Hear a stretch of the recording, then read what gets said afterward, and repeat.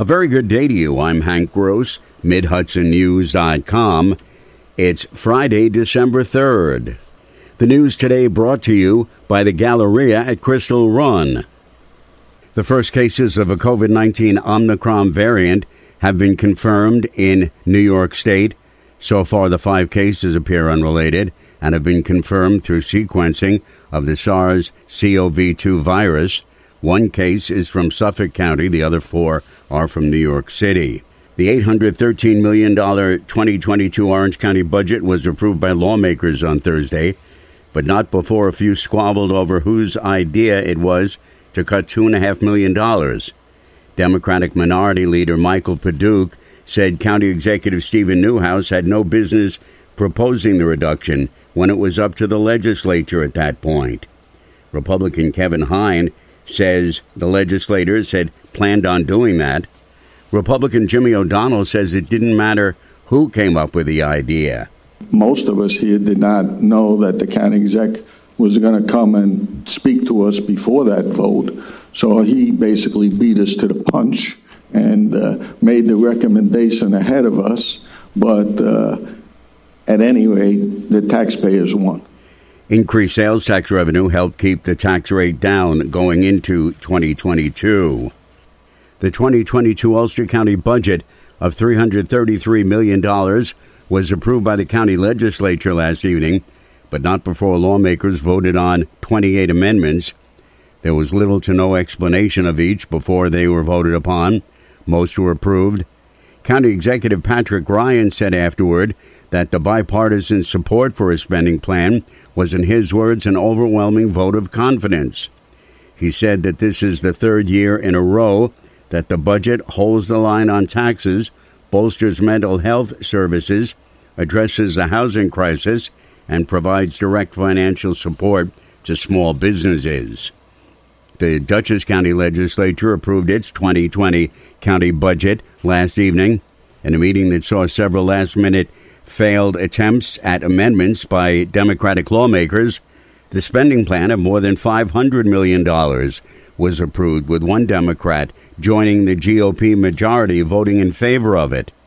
Addressing the failed Democratic amendments, Legislature Chairman Greg Pulver reiterated his recent frustration of the lack of participation by the Democrats. If we had this talk a month ago, we could probably find a lot more common ground. County Executive Mark Molinaro noted the budget includes the largest property tax decrease in county history and eliminates the sales tax on clothing and footwear items up to $110. More news in a moment. Find over 100 retailers allowing you to spend hours shopping safely at the Galleria at Crystal Run. Enjoy the big brands and the diverse selection of family-owned stores all in one location. The Galleria at Crystal Run offers dining options for everyone with Fuji, 110 Grill, Allen's Mediterranean Grill, and Peru Cuisine. Discover the Mid-Hudson Valley's premier shopping, dining, and entertainment destination, the Galleria at Crystal Run. For more information, follow us on Instagram, Facebook, or visit GalleriaCrystalRun.com. If it takes a city to raise a village, Middletown may be off to a good start. Thursday, a ribbon was cut on the downtown village, a new mixed-use development with 21 loft-style apartments and 3 commercial spaces at 22 to 26 Montgomery Street, formerly an abandoned warehouse.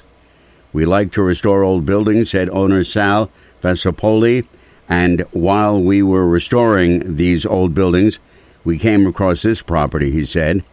The downtown area is part of a transit-oriented district with access to a bus station. Mayor Joe DeStefano says the new apartments will continue to add to the rebirth of the city. This is bringing people in with some money. These are high rents in this place. Some of these units are going for $2,500 a month, and they're beautiful, but it's bringing money, it's bringing people. DeStefano says the old building has been vacant for well over 30 years and was falling down. The cost to the city of removing the building would have been tremendous, he said. A 31-year-old resident of Wappingers Falls suffered severe burns to a large portion of his body after setting himself on fire At Warriors Park in Poughkeepsie yesterday afternoon, the unidentified man was witnessed sitting near the boat ramp where he doused himself in gasoline and lit himself on fire. A 32-year-old Catskill woman's been indicted by a Greene County grand jury on charges of murder and criminal possession of a weapon in connection with the stabbing death of a man in an apartment in the village of Catskill. It's alleged that Carrie Weiser stabbed 68-year-old Scott Myers in the neck with a knife early Saturday morning in his apartment. The knife severed the victim's carotid artery, causing him to bleed to death in a short period of time. If convicted of murder, Weiser faces up to life in prison. I'm Hank Gross, MidHudsonNews.com. The news today brought to you by the Galleria at Crystal Run.